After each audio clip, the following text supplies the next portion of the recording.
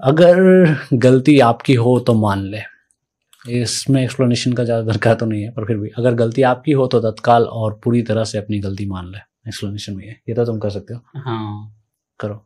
छोटी सी बात है और शायद मानते भी है, लेकिन छोटी सी बात है लेकिन बहुत सारे लोग नहीं मानते भी हैं। गलती करके मानते नहीं हैं। बस गलती करते लेकिन मानते नहीं है। बहाना पे बहाना आते हाँ, रहता है।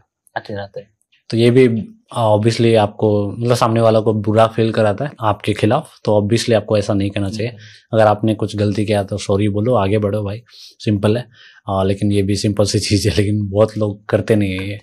तो अभी तक में ऐसा 3 मिला ना हम लोग को। एक था वो मुस्कुराए, एक था ये, एक तो ये सॉरी बोलो। हाँ। और आगे निकलो। और क्या था?